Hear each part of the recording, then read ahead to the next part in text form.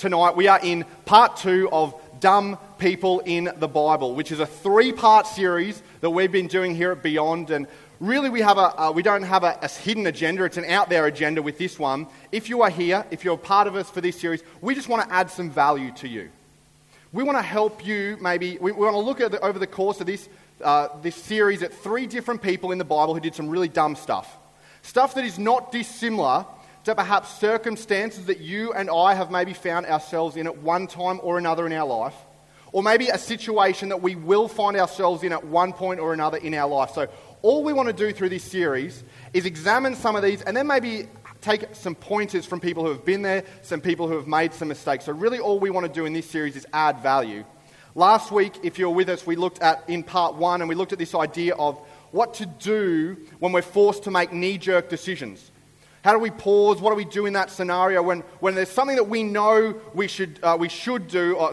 There's a response that someone elicits in us that is probably not the wisest thing.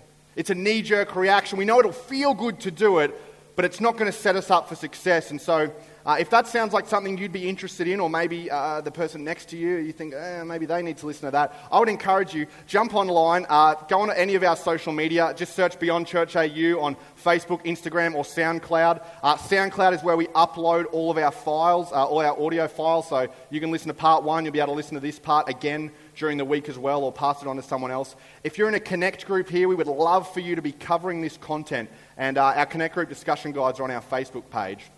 But tonight, what we're looking at, with this series, I thought I'd kick off the same way I kicked off last week, and I went through my catalogue of dumb things that I've done. I thought to launch this Dumb People in the Bible series, I should at least start by being that I have done multiple dumb things in my life. A number of dumb things, and this week's dumb thing that I did occurred when I was probably in early high school, I think, on this one. For whatever reason, when I was in early high school, late primary school, me and my mates, we just loved riding bikes.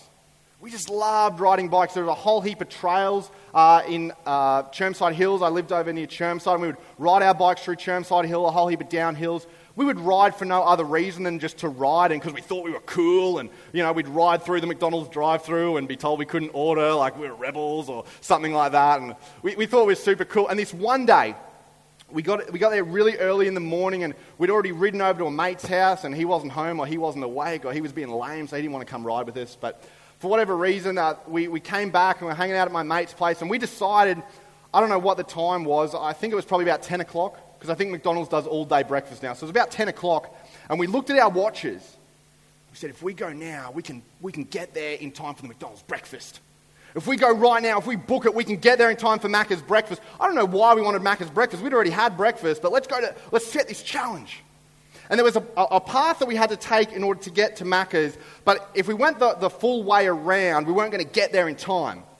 So we took a shortcut. Because that's the obvious thing to do. Take the shortcut. And this was a shortcut that we knew super well. It was kind of like really our main tracker. If I would go to my mate's place, I would take it. If he would come to mine, he would take it. And it was over a creek. And because it was over a creek, sometimes the crossing point would change if you had high water, or if you had a lot of, if you had a storm or something, or maybe a branch fell away that you used to use to get over. But the crossing had changed this day. And for whatever reason, a tree had kind of fallen down, and on one side it had fallen down and it had nestled itself into the bank on the other side. And so when we were looking at how to cross over, we had to wheel our bikes across this tree, and then there was a little space on the other side for us that we would throw our bikes up onto the bank, and then we would be able to climb up. Now this space definitely was not big enough for 2 people with 2 bikes, but time was of the essence. We needed to get those hash browns for that Macca's breakfast. This was serious. And so we decided, let's just do it anyway. I'm sure we'll be able to figure it out. So the 2 of us kind of one by one, single file, we're walking over this kind of log bridge, and we get to the gap, and everything's going well so far. We're working in, if you've seen the synchronized swimming at the Olympics at the moment, they had nothing on us. We were just like working in tandem. We were just on a wavelength together. And we got over, and I threw my bike up. And then my mate turns around, and as he turns around, he knocks his bike into the creek. I have never seen someone move so fast. He was down there, he was in the creek, like the creek that we thought was like up to our shoulders was like really up to our knees. And all of a sudden he's screaming, "It's my mum's bike!" It's my mum's bike. I was like, why have you got your mum's bike? He's like, I don't know, I couldn't find mine. He's like, Mum's going to kill me. So he's in there and he's like pulling the bike out, and we got it up onto the ledge, and we eventually got it up onto the bank, and we're lying there, and he's covered in mud, and I'm not, because I didn't want to jump. It wasn't my mum's bike. That was his issue to deal with. And the moral of the story is we got to Macca's in time to have a McDonald's breakfast. And it was fantastic. And I don't know about you, but maybe there are times in your life where you started a point in the journey. And you started a point in the journey, and you start at point A, and you want to get to point B. And you look and you see maybe there's a branch, maybe there's a path, but you know how to get from point A to point B, and so you take that step across. And it's really, really easy. Yeah, they was freaking out in the front row, like, oh, we're going to have to call an ambulance. I'm coordinated, it's okay. But there's a point in life where we look and we're like, I want to move from where I am to where I want to be, and I know how to do it. But over the course of our lives, there can become times and there can become places where all of a sudden we're in one place and we know where we are and we know where we want to be. We just don't know how to get there. We know where we are and we know exactly where it is we want to be, but we just do not know how to get there. And the thing is that you and I recognize this, and it's deep down within inside of us, and some of us, at some level, know what I'm about to say. You know this at some level because you've asked someone for advice at some point in your life. And the thing you know at some level is that somebody knows how to get from where you are to where you want to be. Somebody knows how to get from where you are to where you want to be, and the chances are you know that person. In fact, maybe you've been a little bit like me, and at one point in your life you've said, let's get a cup of coffee, and you sit down with them and you go, okay, so this is where I am, this is where I want to be, I don't know how to get there, could you explain it to me? Could you tell me how to get from where I am to where I want to be? And they begin to tell you how to get from where you are to where you want to be, and you sit there and you go, yeah, that's okay. And then at the end of the conversation, you think in your head these three words, and maybe you say it out loud to them, maybe you don't, but you go, I'm not doing that. Yeah, cool, nah, I'm not doing that. I don't know how to get from where I am to where I want to be, but I'm definitely not doing it your way. Maybe for some of you, that's actually the reason why you push back against church. One of the reasons that maybe you don't like church or you resist it is because you come to church and you sit down and then a communicator gets up the front with a microphone and you've got a question and they answer the question and they give you some advice, but it's not the advice that you wanted to hear. And so you go, no, don't want to listen to that. The music wasn't very good. I didn't like the lights. They were shining in my eye. I didn't like where we went to eat to dinner later. And so you throw up all these distractions so that you don't have to deal with the advice. And chances are, the crazy thing is, whether you've heard it in church or whether you've heard a friend give you that advice, the crazy thing is you probably agree with the advice that you've been given. You just don't want to do it because it's not the way that you want to do it. And so tonight, I'm not going to give you any advice. Because let's be honest, if I was to give you advice, you wouldn't listen to me anyway. I'm under no illusions about that. So what I want to do is for the next couple of minutes that we're together is I want to examine one dumb person in the Bible. And this dumb person was confronted with a situation where they didn't know how to get from where they were to where they wanted to be. And they went and they sought some advice, and then they chose to ignore that advice. And so we're going to look at that tonight, and then all I'm going to do at the end of it is I'm going to give you a couple of life lessons that we can learn from this story. You can choose to take them on board, you can choose to not, and then if you're really courageous, I'll give you a suggested piece of application. Suggested, you don't have to do anything with it, you can just ignore me for that part, you can fall asleep, that is okay. But first I'm going to give you some context for that story. Anyone got any questions? All right, let's go. The story we're jumping into tonight is in the Old Testament part of the Bible. So if you're new to church, if you're new to the Bible, kind of cut the Bible in half. The half closest to the front cover is the Old Testament. The half closest to the back cover is the New Testament. And in this story that we're jumping into, the nation of Israel, which is God's chosen nation, it's divided into 12 tribes, is going through a transitional period of time with their leadership. They've had a king for some time, King Solomon. And King Solomon has just passed away.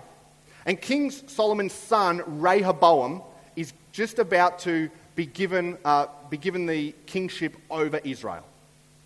And before we get in, there's another piece of information you need to know, is that there's another Boam in this story. I can't imagine Boam being the most common name, but there's two Boams in this story. There's Rehoboam and then there's Jeroboam. Jeroboam, when King Solomon was ruling over Israel, he was a soldier.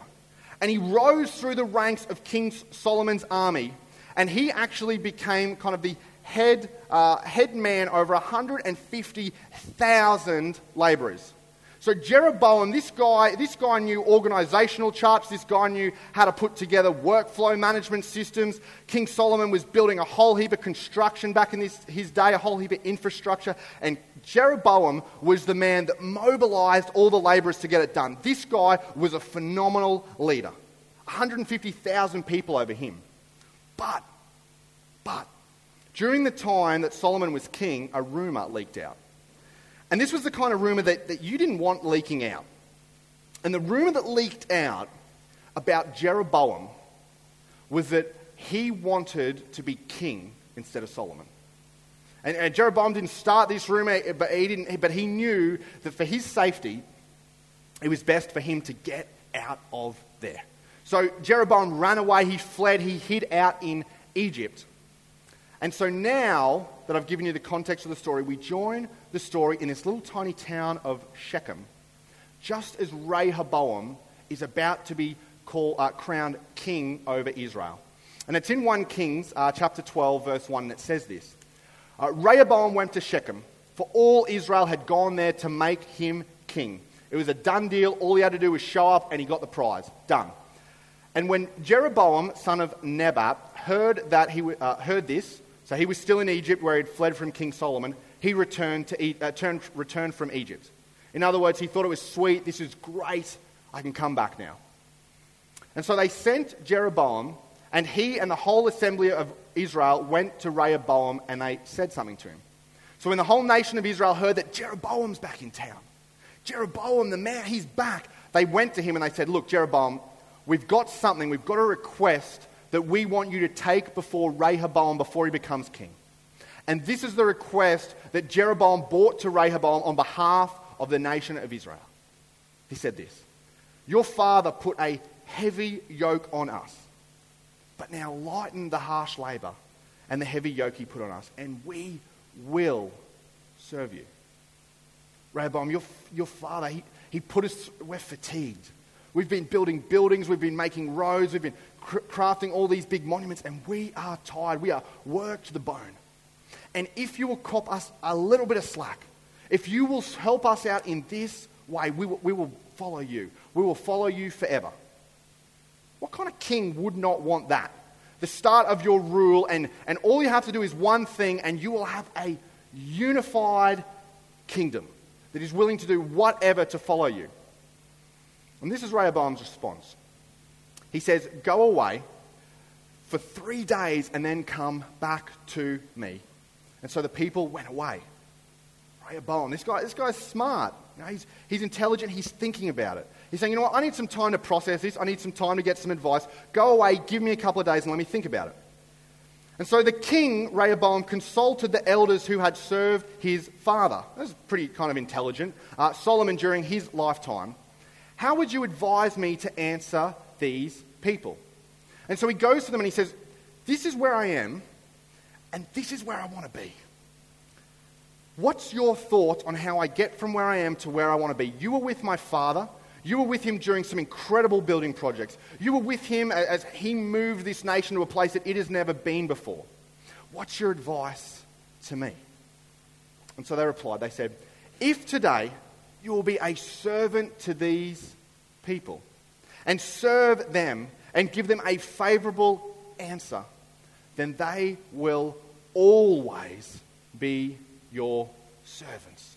They will always be your servants. Could you imagine at this point what you would do? Like, it seems to me pretty obvious what follows now. Like, this is where I am. This is where I want to be. All I need to do is serve them, and they will follow me forever. But Rehoboam is a king, remember? And kings don't serve anyone. Kings are the ones who people serve. And so this is Rehoboam's response to the wise counsel of the elders. He says, Rehoboam rejected the advice the elders gave him, that's my bad, sorry, and consulted the young men he had grown up with, who were serving him. So not only did he reject the advice of the elders, but he said, who could I get some advice from?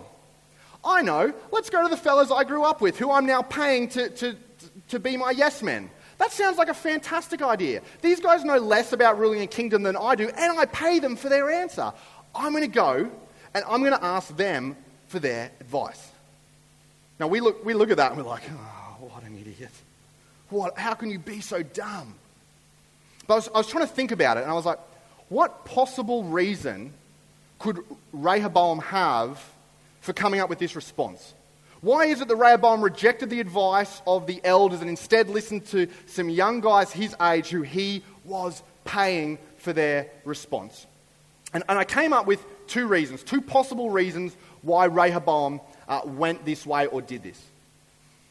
The first reason was it was what he needed to hear, but not what he wanted to do. It was what he needed to hear, but not what he wanted to do. This is what you need to do in order to get there, Rehoboam. I don't want to do that. So that's maybe one possible reason why he rejected it. The other one is, it was where he wanted to be. It was just not how he wanted to get there. I want to rule over a united kingdom. Well, you're going to have to serve them. No, I don't serve people. I'm the king. People serve me. It was where he wanted to go, but it was not how he wanted to get there. And so he asked them. He asked the young people. He said, what is your advice? How should we answer those people who said to me, lighten the yoke your father put on us? And this is the advice the young people gave him. The young men who had grown up with him replied, these people have said to you, your father put on a heavy yoke and he made our yoke lighter. And Rehoboam's like, yep, that's what they said. Well, here's our advice to you. Now tell them, my little finger is thicker than my father's waist. Solomon was a fat dude, okay, in case you're wondering. Solomon was fat, and they're saying, I guess, I don't know, maybe Rehoboam had fat fingers, I don't know. But my little finger is fatter than my father's waist. And then he goes on, my father laid a heavy yoke on you. I will make it even heavier. My father scourged you with whips. I will scourge you with scorpions. Now, in case you're thinking like the animal scorpions, that's not what they're talking about here. A whip, a leather whip, we kind of have an idea what that is. A scorpion is the same leather whip, but now you put bits of glass and shards of metal in the ends of it. So Rehoboam's saying to the people, you thought what my father did to you was bad. I'm going to take it to a whole nother level. Why? How dumb? And I started to think, and I was trying to pull apart, what was it that Rehoboam was trying to gain? Why was it that he listened to the advice and listened to what he wanted to hear as opposed to what he needed to hear? And what I think the author of Kings points out to us, and what we can learn from this situation right now that we're seeing happen and unfold with Rehoboam is this. Ask people who know and you'll get wisdom. Ask people who don't know and you get a guess. Ask people who know and you'll get wisdom. Ask people who don't know and you'll get a guess. So my question as we begin to wrap this to a close and to give you some context for this is, have you been taking wisdom from people or have you been taking guesses? Have you been listening to what you needed to hear or have you been listening to what you wanted to hear? Because they're two very different things. One leads you to where you want to be. One leads you to, well, we don't really know because it's a guess. And sure, maybe every now and then, someone took a guess and it got lucky, like everyone's right once in a while. But don't you value your life? Don't you value your decisions more than just taking guess after guess after guess after guess after guess and hoping that eventually you'll end up in the right place? Don't you value your life and your decisions more than that? And so Rehoboam took a guess when he listened to these young men. And this is what happened when he took a guess. The king answered the people harshly, rejecting their advice given him by the elders. He followed the advice of the young men. You know what happened that day? Israel became divided, and it never, ever recovered. No, go back one. Israel became divided, and it never, ever recovered. In fact, the kingdom of Israel split that day, and it did not split down the middle, 6 tribes and 6 tribes. It split 10 tribes and 2 tribes. 2 tribes went with Rehoboam, and 10 tribes went with Jeroboam. And the nation of Israel, they had an idea that this was going to happen. And so what they did was they prepared a speech for when Rehoboam would do something dumb. And so what I want to do is I want to read you the speech that they recited to Rehoboam, and then I want to give you the 21st century translation, because it's a little bit cloudy what they said here. But this is what they said when Rehoboam said, I'm going to be harsh, I'm not going to listen, I'm going to do what I want to do. They said this: when all Israel saw the king refuse to listen to them, they answered the king, "What share do we have in David? What part in Jesse's son? To your tents, Israel. Look after your own house, David." The 21st century translation is this: Rehoboam, you can go and rule yourself, because we are not coming with you. We're going to follow Jeroboam. No one wants to follow you because all you had to do is one little thing and we would have been faithful to you, but no longer. And so Rehoboam was left knowing how to get to where he wanted to go. But because of his mistake, because he listened to a guess instead of wisdom, he's left shattered, holding 2 of the possible 12 tribes when he could have had it all.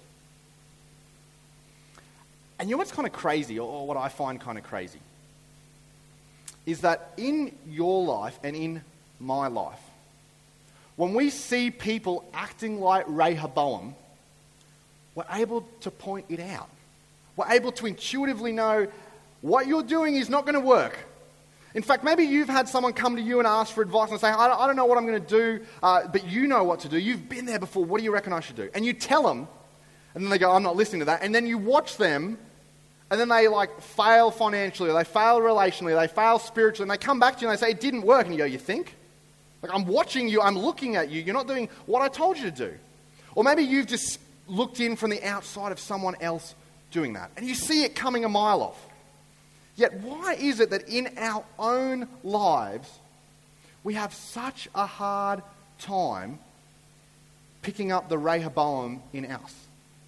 And so what I want to do as we bring this whole show to an end is I want to give you 2 life lessons that we can learn from Rehoboam. I'm not going to give you any advice, just 2 observations, 2 life lessons that we can learn from our interactions with Rehoboam. And the first one is this: doing what you want to do won't get you, doing what you want to do won't get you to where you want to be. Doing what you want to do will not get you to where you want to be.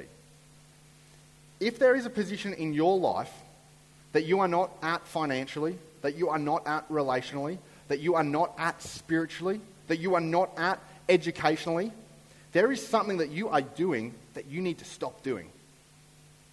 There is perhaps some advice that you need to listen to, or maybe you need to get, but there is something that you are doing that you need to stop. Because doing what you want to do will not get you to where you want to go. And the last one is this: somebody knows what you need to do in order to get to where you want to be. There is somebody you know, there is somebody in your circle of influence, there is somebody in your sphere of connections that knows what you need to do in order to get to where you want to be. And here's the application. And before I give it, this is a suggested application. Suggested. I'm not giving any advice here, but And I get it that you are going to push back against this. As soon as I say this application, you're going to push back against it. You're going to go, like, no way, I don't want to do it. That's a little Rehoboam rising up inside of you.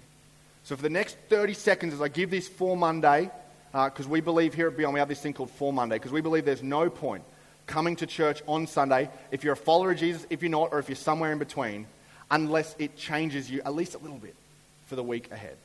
So I get that this is going to rise up inside of you, but just push that Rehoboam to the side for 30 seconds.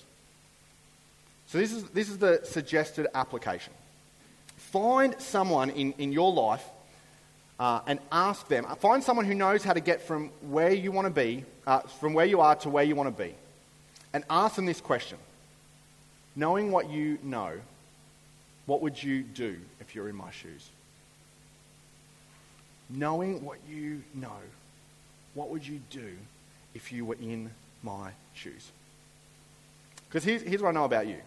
Even though I don't know all of you, this is what I know about you, and because this is what I know about me, is that you and I have listened to what we wanted to do so many times, and it has led us to places that we did not want to be in.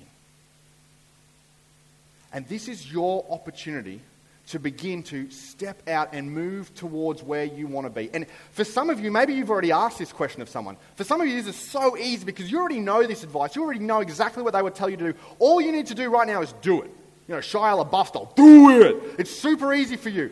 All you got to do is do it. Really easy. And if you're a follower of Jesus here, if you're a follower of Jesus, you've got to take this seriously. Because as God the Son comes down to earth and he's interacting with God the Father, he speaks to him and he says, Dad, I don't know if I want to die on a cross. Is there another way out of this? And God the Father says to God the Son, I know it's not what you want to do, but it's what you need to do. The only person who can pay the price for humanity's sin is God. The only person who can step in and intervene so that they have nothing, they don't owe us anything, is God.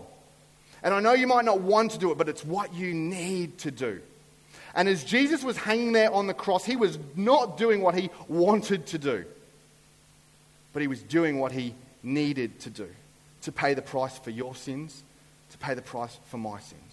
So if you're a follower of Jesus, you have got to get this right. And this is the last thing. This is my last thing, and then I'm done. I promise I'm over. If you take nothing away from tonight, if you take nothing away, you think, oh, I didn't get it, just take this one thing and file it away in your memory bank. Wise people do what they need to do, not what they want to do. Wise people do what they need to do, not what they want to do. Even if you're here tonight and you say, I don't want any of the God stuff, this Jesus stuff, I don't want to have anything to do with it. Trust me, if I was in your shoes, if I'd experienced the life that you've lived, if I've seen the way the church treated you, I would be in the same boat. I'm not asking you to be a follower of Jesus tonight. All I'm asking you to do is be wise. Regardless of whether you're Christian or not, all of us want to be wise. All of us want to set ourselves up for success. Wise people do what they need to do, not what they want to do. So this week, listen and apply. Because when you listen and apply, you win. Let me pray for you all. Heavenly Father, there are times in our life and there are times in all of our life where we're in a place and we know where we want to go. We just don't know how to get there. And tonight, Lord, I pray that maybe something's been rising up inside of us, a little bit of Rehoboam pushing back. Father, I pray that you would help us to step past that. That we would start to maybe apply some advice that we've heard before. Or maybe it would be time for us to actually take that step and to go and ask someone, and to ask them that question, knowing what you know. What would you do if you were in my shoes? And Lord, we thank you that Jesus died on the cross doing what he needed to do, not what he wanted to do. In your Son's name we pray these things. Amen.